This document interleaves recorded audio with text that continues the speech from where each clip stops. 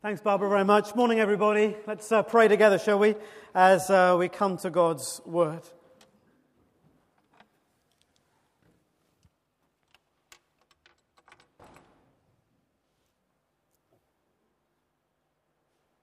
Lord, we are completely dependent upon You.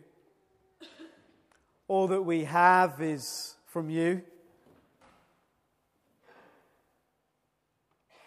And You alone have the words of eternal life. We are asking that as Your Word comes to our hearts today, that You would open our eyes, our ears, our minds, and our spirits to receive all that You would say. Help Your speaking to me. Help Your speaking to us this morning not be in vain. For Jesus' sake, Amen. Last week, we heard about Jesus being extreme in different ways. Our experience of Christians is so often that they live a middle-of-the-road kind of life. And over these last few Sundays, we've been contrasting our kind of middle-of-the-road, easy come, easy go type of way to live with the Jesus that we read about in the Gospels. And you looked at sin and sacrifice and service. And I want to offer to us this morning another way that Jesus is extreme. He's extreme with His grace. Grace is giving or getting something really good that we simply have done nothing or could not do anything to deserve. And there are two kinds of people that I want us to meet in these next moments together. The first is the grace giver, seen supremely in Jesus. And the second is the grace killer, so often found amongst those who claim to follow Jesus. It's another example of how as Christians and as churches we can find ourselves a long way from the Jesus in whose name we say we unite. So here we go, meet the grace giver, but even as we do, be aware of the grace killers. I hope you have those verses that Barbara read to us open and in front of you. If you're not, the reading, the numbers and so on are there for you to look at. And you might have noticed as Barbara began to read that there is a little note in the Bible about the authenticity of these verses. Did you spot that in the NIV? It's there at the beginning explaining that these verses are not in many of the earliest manuscripts associated with John's Gospel. I haven't got time to delve into the whole issue, but it's worth a comment here. What these verses, this note is alluding us to is that the earliest manuscripts of John's Gospel didn't have, or at least most of them didn't have these verses. In other words, they probably didn't originally belong with John's account of the life of Jesus.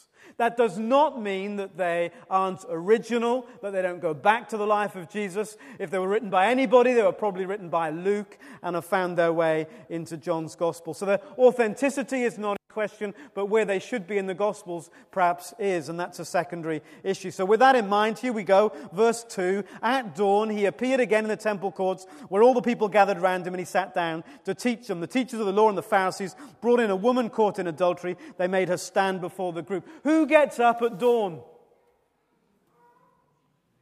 You've got to be pretty keen on the day ahead to get up at dawn.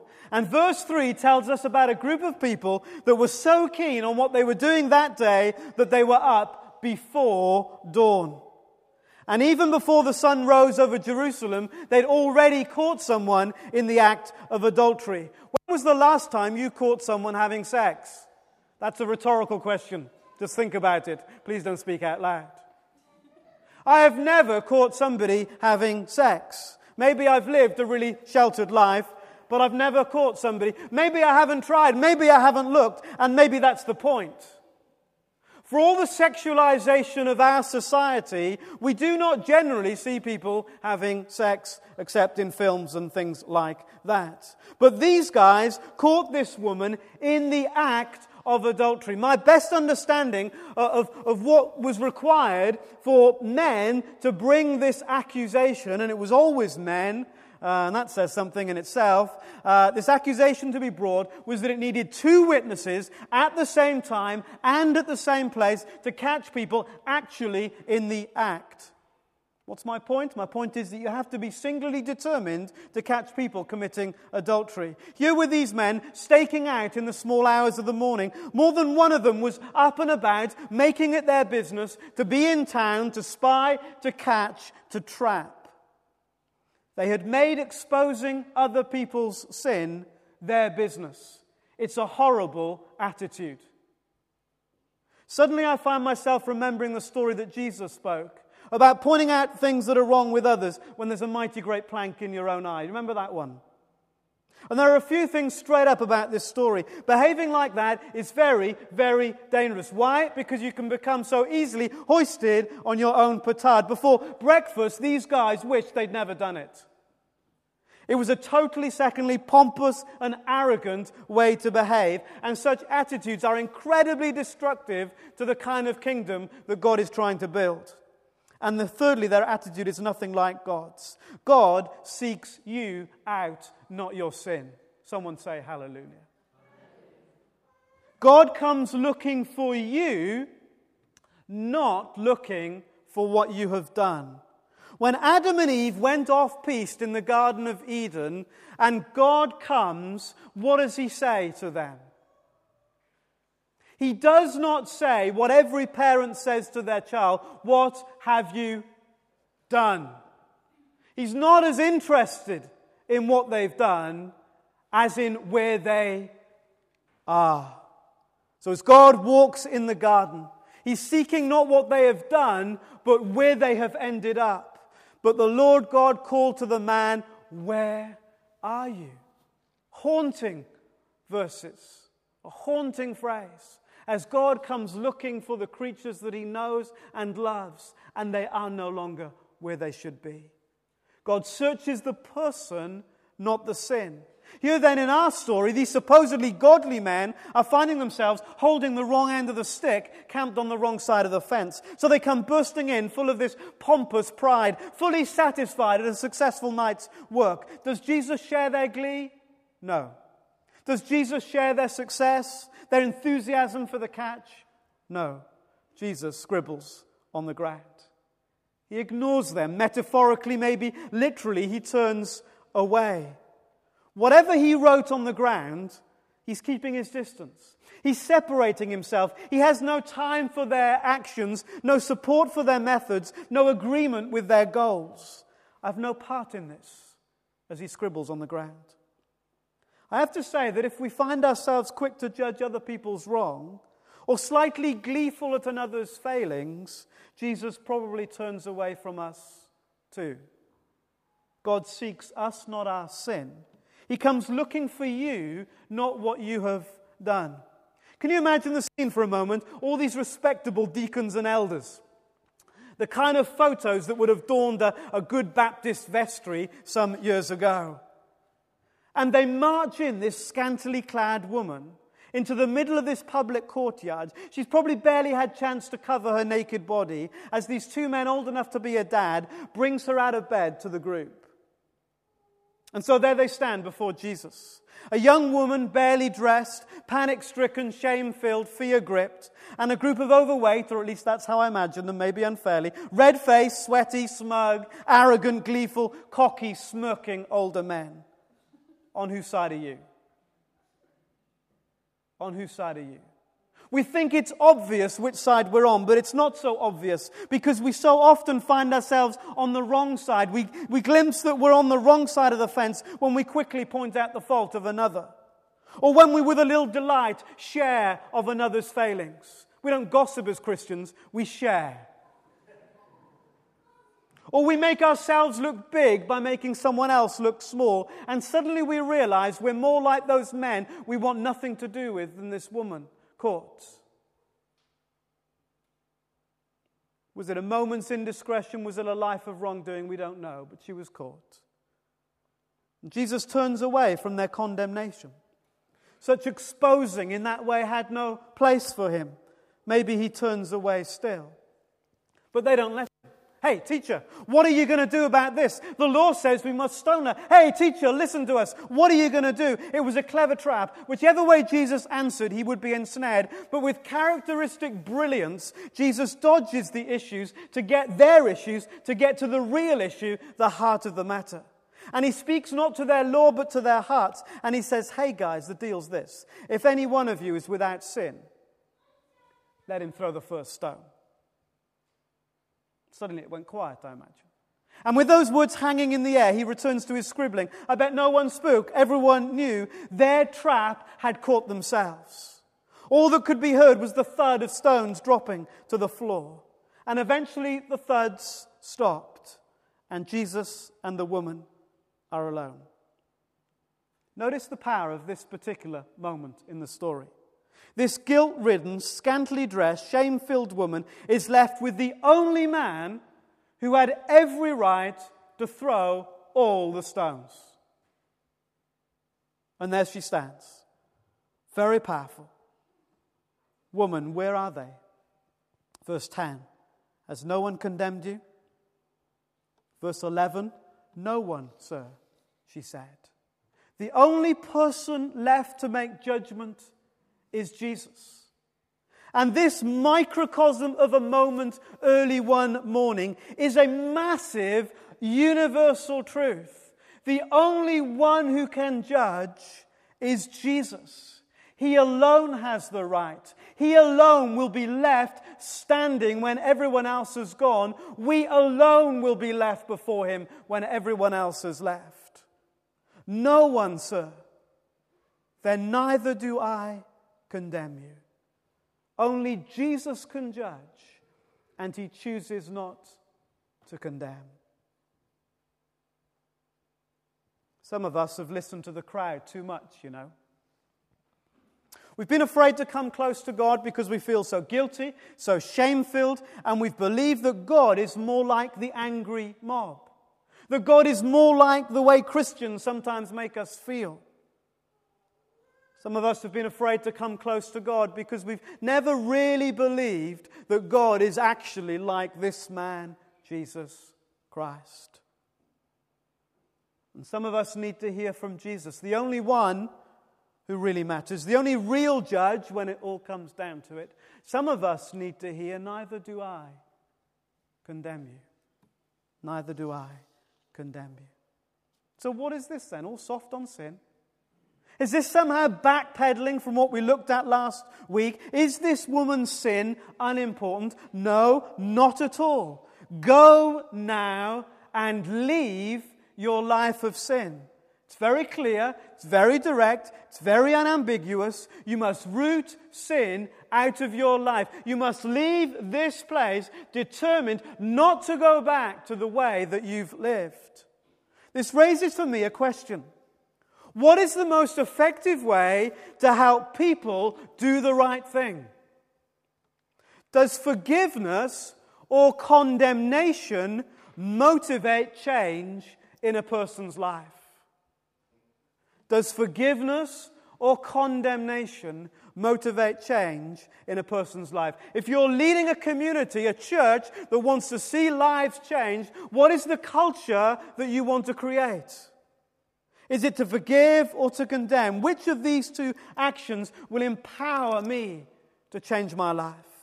Or to put the question another way, would the actions of the angry, self-righteous bigots that collared the woman and publicly shamed her, would their actions encourage this woman to a change of heart? Or would it be the unmerited forgiving grace of Jesus that would encourage her towards a change of heart? Now, I accept that after the public humiliation, she might have been so traumatized to ever risk being caught like that again. But you know, it's our hearts that matter. Would their actions have precipitated a change of heart? What do you think? I think not. I believe that it's forgiveness and grace that empowers us to live right. Condemnation teaches us to run, to hide, to suppress, to deny, to fool others, maybe even ourselves. Condemnation teaches us to look like we are living it right. while our hearts are far away. But when Jesus forgave that woman, she knew the debt that she owed. She knew the gift that she'd received. She knew she'd been given what she did not deserve, what she could not have earned. And when people treat us like that, it changes us. It touches us. It's precious to us. And we daren't squander by living the same old way the precious gift that we've been given. It's what Jesus modeled, isn't it? When he came here on earth, he said that he'd come to the world. God did not send his Son into the world to condemn the world, but to save the world through him. God, who above all else wants change in our lives, wants to release us from the grip and the destructive forces of sin that Heather referred to last week. What's his strategy to change us? To condemn us? No. To forgive us? Yes. We have to create at Burlington a culture of kindness, a community of grace. That's the sort of community that best reflects who Jesus is. Because that's the community that hurting, broken, sinful people need. A place that forgives them to be different, not condemns them to stay the same. Sometimes I get criticized for not preaching about sin enough. Someone chatting to me recently about this, and it was their thought that every week I should be pushing home how sinful we all are. How the sin is ravished among us and destroying us from the inside out. How far we are from what God wants. And what a dreadful mess we make of things. Hey friends, in my experience, most of us that come through those doors know all too painfully that those things are true in our lives, don't we? We know the mistakes. We know the regrets. We know the failures that are ours. We're all too aware that we're not what we should be. You don't need me to tell you what's wrong with you any more than I need you to tell me what's wrong with me. But we all need a place that offers us hope. A place where we can find forgiveness and grace, empowering you and me to live a new way and to leave old ways behind us. True? A few of you? It's God's kindness, not our condemnation, that leads people to repentance, to a turning around. That's what the Bible says. Paul says in Romans, are you not realizing that God's kindness leads towards repentance? Jesus said, neither do I condemn you. This is the Jesus way. Jesus did search for them and not for their sin. He sought them out, not their wrongdoing out. And we must be the same. Does that mean we're soft on sin? No way. Jesus was extremely serious about sin. He says sin is so serious, if it's in your life, cut your hand off for goodness sake. Rather than carry on sinning. We should be that serious about sin in this place. And with equal seriousness, take the grace of God towards those that sin. People are not looking to be told what's wrong, but they long to find a way to sort it out. There's a story of a father in Spain who fell out with his son, and the father said that to his son that he wanted no more to do with him, and he sent his son away. He didn't want to see him, to know him, to hear from him again. Years later, the condemning father realized that he'd been far too harsh on his son, and he wanted to put things right. So he put an advert in the Madrid newspaper. Paco, meet me at the Hotel Montana at noon on Tuesday. All is forgiven, Papa. But Paco is a common name in Spain. When the father turned up at the hotel, he had to force his way through the crowd. All young men, all called Paco, all longing for forgiveness. People wanted to sort it out. And will we be the kind of community that helps people sort it out and put it right? A place that forgives them to be different and not condemns them to be the same. Think of the people who came to Jesus. He never condemned except the ones that came in their pompous arrogance saying they were right and everyone else was wrong. Nicodemus in the middle of the night, the centurion in the middle of the day, the leper, the sinful woman, Zacchaeus, Matthew at the party, everybody. And then at the end of his life, this great grace giver stretched out his hands wide on a cross to offer grace one complete and final time. And just as he did that, another beggar longs for grace. And we pick up the story of the criminal. Open your Bibles to Luke chapter 23, would you? The criminal on the cross there next to Jesus. The thief is gaunt and pale, his pitiful plight as he hangs on the cross. He's taking the last step down the spiral staircase of his own failure, ending in his public crucifixion. He can't hide who he is. He can't pretend. He's naked with no cloak to cover his disgrace. He can't laugh it off, explain it away. This is who he is. What made him speak to Jesus? We don't know. Had he seen something about Jesus in the way he had embraced the nails or received the crown of thorns or whispered, "Father, forgive"? Whatever it was, Jesus had got his attention. Whatever it was, there was something different about the man on the cross next door. And suddenly this thief who'd never spoken up for anybody starts speaking up for Jesus. Verse 40. The other criminal rebuked him. "Don't you fear God," he said, "since you are under the same sentence." And here it comes. The recognition of guilt in this man's life that would become the highway for God's grace. In the very next verse. We are punished justly, for we are getting what our deeds deserve, but this man has done nothing wrong. We're guilty, he's innocent. We're filthy, he's pure. We're wrong, he's right. And all the thief can do is what any one of us here can do, is throw ourselves on God's mercy. And he did. Remember me when you come into your kingdom. Why? Why? Why on earth? Why should God possibly do that for him? What has there been about this man's life that should encourage God in any way, shape, or form to offer this man mercy? Nothing. He's asking for everything, knowing he can offer nothing back. He's like you, and he's like me. Asking for it all, with nothing to offer in return. And there on the cross, the miracle of forgiveness flows. A sin-soaked criminal is received by a blood-stained Savior. Brilliant, genius grace. I tell you the truth, today you will be with me in paradise. Jesus, a life of grace summed up in the words he breathed just a few verses earlier in that passage, 34. Father, forgive them. Forgive them as they drive the nails, for they do not know what they are doing. Have you met the grace giver? Have you met the grace giver?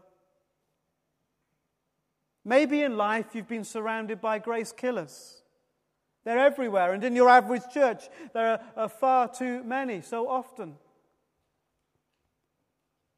Maybe you've been surrounded by grace killers from a young age. And you've assumed that God is like that too. Churches and Christians can be so good at affirming that God is that kind of way. And sometimes people who say they love God, who know their Bibles really well, who go to church twice on a Sunday and never miss the prayer meeting, can be the biggest grace killers of all. All religion, all ritual, and no grace.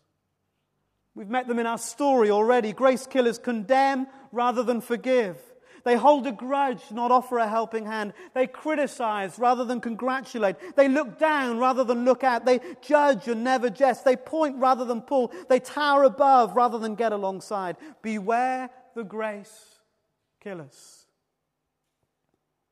And there's a story that Jesus told. Just flick a few pages back to Luke chapter 15. It's a story that we think is all about grace. And in a sense, it is a tremendous celebration of what grace is like. But the reason Jesus told it was not so much to highlight grace, but to expose the grace killers. The story of the prodigal son, the lost son. Notice how the whole story is introduced in verses 1 and 2. Now the tax collectors and sinners were all gathering around to hear him, but the Pharisees and the teachers of the law muttered, "This man welcomes sinners and eats with them." The story of the lost son, Jesus tells in response to the muttering of the teachers of the law and the Pharisees. It's that tension that forces or causes Jesus to tell the story. In the story, the Father is God, the lost son is the sinners and the tax collectors. So who is the elder brother? Hello? Absolutely. The elder brother is the Pharisees and the tax collectors, the mutterers about what's right and wrong. We get into the story. The boy's left home. He's wasted his money, squandered his life. Things are so bad that this Jewish lad from a Jewish home is working for a Gentile farmer with pigs, no less. You can't get any lower than that. Has he messed up? Yes. Has he failed? Yes. Is he guilty, deserving nothing? Yes. Does he know it? Yes. He decides the only thing he can do, just like all the people we've mentioned this morning, just like the woman caught in adultery, just like the thief on the cross, just like you and me, the only thing he can do is to go back home and throw himself on his father's mercy. So he does. He got up and went to his father. But while he was still a long way off, his father saw him and was filled with compassion for him, and he ran to his son. What does it mean? It means his father had been waiting, hoping. His father had never given up hope. Middle Eastern men didn't run for anything. They wore long robes that went right down to the bottom of their feet. So if they ran, they would immediately trip up unless they hitched their robe up and ran. But hitching your robe up in running in Middle Eastern culture was so disgusting, so inappropriate, that you would not do it under any circumstances. In fact, the Pharisees had a law that if you got a bird trapped under your robe, you had to leave it there till bedtime. Serious. Imagine them in church reading the lesson, can't you? Just got a bird in. Because you couldn't hitch it up. But what matters to this father? Nothing matters except getting his son back. Nothing matters. He wasn't interested in how bad his son had been, how messed up he had become. He was interested in getting him back, and he started a party, and everyone was thrilled except the fatted calf and the elder brother. The story is just fantastic. Great celebration, mimicking the joy in heaven when someone comes back to Father God. But it's interrupted by a very ominous meanwhile in verse 25. Meanwhile. The older son was in the field. When he came near the house, he heard music and dancing. Grace killers love music and dancing.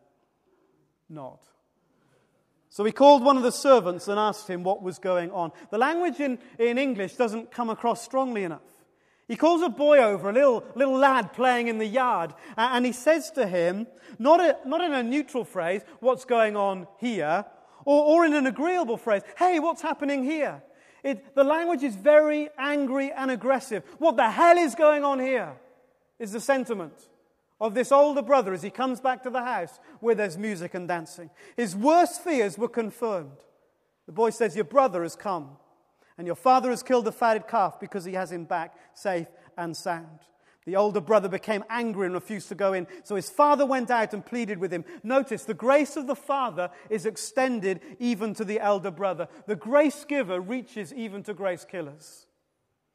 And in just 5 minutes, as we look at the elder brother, we need to understand what grace killers are like in case they are looking in our midst, in case they are looking in me and maybe in you. You see, grace killers have lost sight of what's important. The son was back. That was all that was important. Hitch up your dress and run, whatever. But they lost sight of what's important. This elder brother. Is having lost people back the most important thing, even if it means changing the way we do things to welcome them? Is having lost people back the most important thing, even if it means they might sit in my pew? What's the most important thing? You see, we all know people in churches who stamp and kick and shout, what the hell's happening here? When someone comes in smelling of the pigsty and a few things get changed to welcome them. We've all met people who stamp and kick and go, what the hell is going on here, when there's rejoicing and singing and dancing because someone has been saved from a lost eternity. It's not the kind of church that supports rejoicing. For grace killers, rejoicing can be too much. For them, the diet of condemning, pointing, accusing is all they know. And why they like it? because they haven't understood that the grace of God extends to them as well. They've lost sight of what they have. Notice what he says. Look, all these years I've been slaving for you. Is that the truth? No. The beginning of the story, the elder son and the younger son are each given half the inheritance, half the rights, half the authority. Has he been? No. But he's come to lose sight of the grace that he has always had. And now he's stamping at his father, saying how unfair it is, how his father will never even kill a young goat when he's got half the inheritance, for crying out loud. And he resents someone celebrating the discovery of something that he has had all along, but lost sight of. The elder brother was no longer enjoying all that was his. And when we as Christians lose the joy of the grace that has been given to us, we become like the elder brother, killers of that grace. Grace killers never live in the fullness of all they have from God and cannot celebrate the forgiveness God gives so freely because they've got this twisted view of God. You've not even given me a goat when you've had half the inheritance. And grace killers are so quick to point out the faults in others. It's the elder brother that brings up the son's faults. You notice that? The father doesn't say anything about what the son has so clearly done wrong. And the brother, in bringing it up, exaggerates it just a little bit. That's what we do when we share, don't we? We add, we flavor it just to help it settle in the ears of our hearers. Who said anything about prostitutes, for example? But there it is from the elder brother. The father is prepared to forgive and forget. The father sets him free to be a son. The elder brother wants to keep him trapped. And they don't see their own sin. Grace killers can only see sin in other people and never in themselves. This is really dangerous. Really dangerous. The older brother became angry and refused to go in. The language there is weak in our English. Basically, he was making a public scene outside the house so that everyone could see, humiliating his father by not submitting to his call to come in to the party. And whilst he's out there angry and refusing to go in, he says in the very next verse, "But I obey you all the time." While he's disobeying his father, he's celebrating his own goodness at always doing what his father says. He cannot see the sin that is in his own life, because he's too focused on the sin in somebody else's. And grace killers don't accept the grace of God in others. This son of yours. Never my brothers come home, but this son of yours. Question. If the father was like the elder brother, would the lost son have ever come home?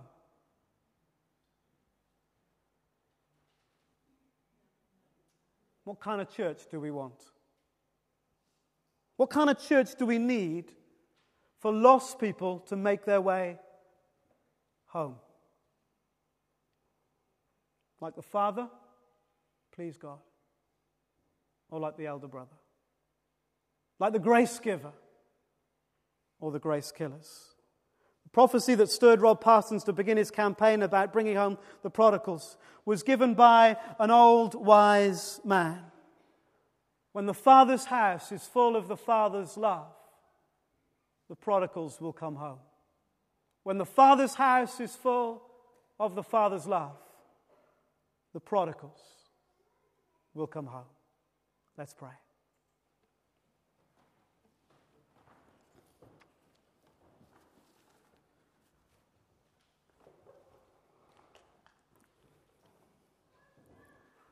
Help me, Lord, to be a grace giver. Expose and stamp out the traits in me that make me a grace killer.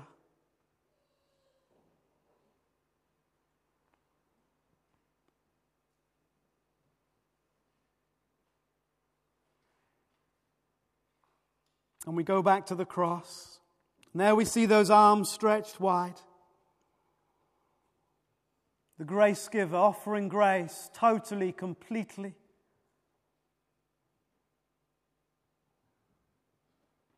For you, for me.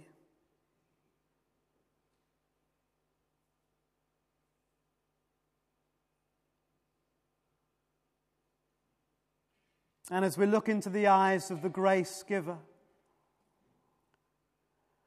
may we receive so much that we couldn't earn and have done nothing to deserve. And having been forgiven so much, may we treat others the same.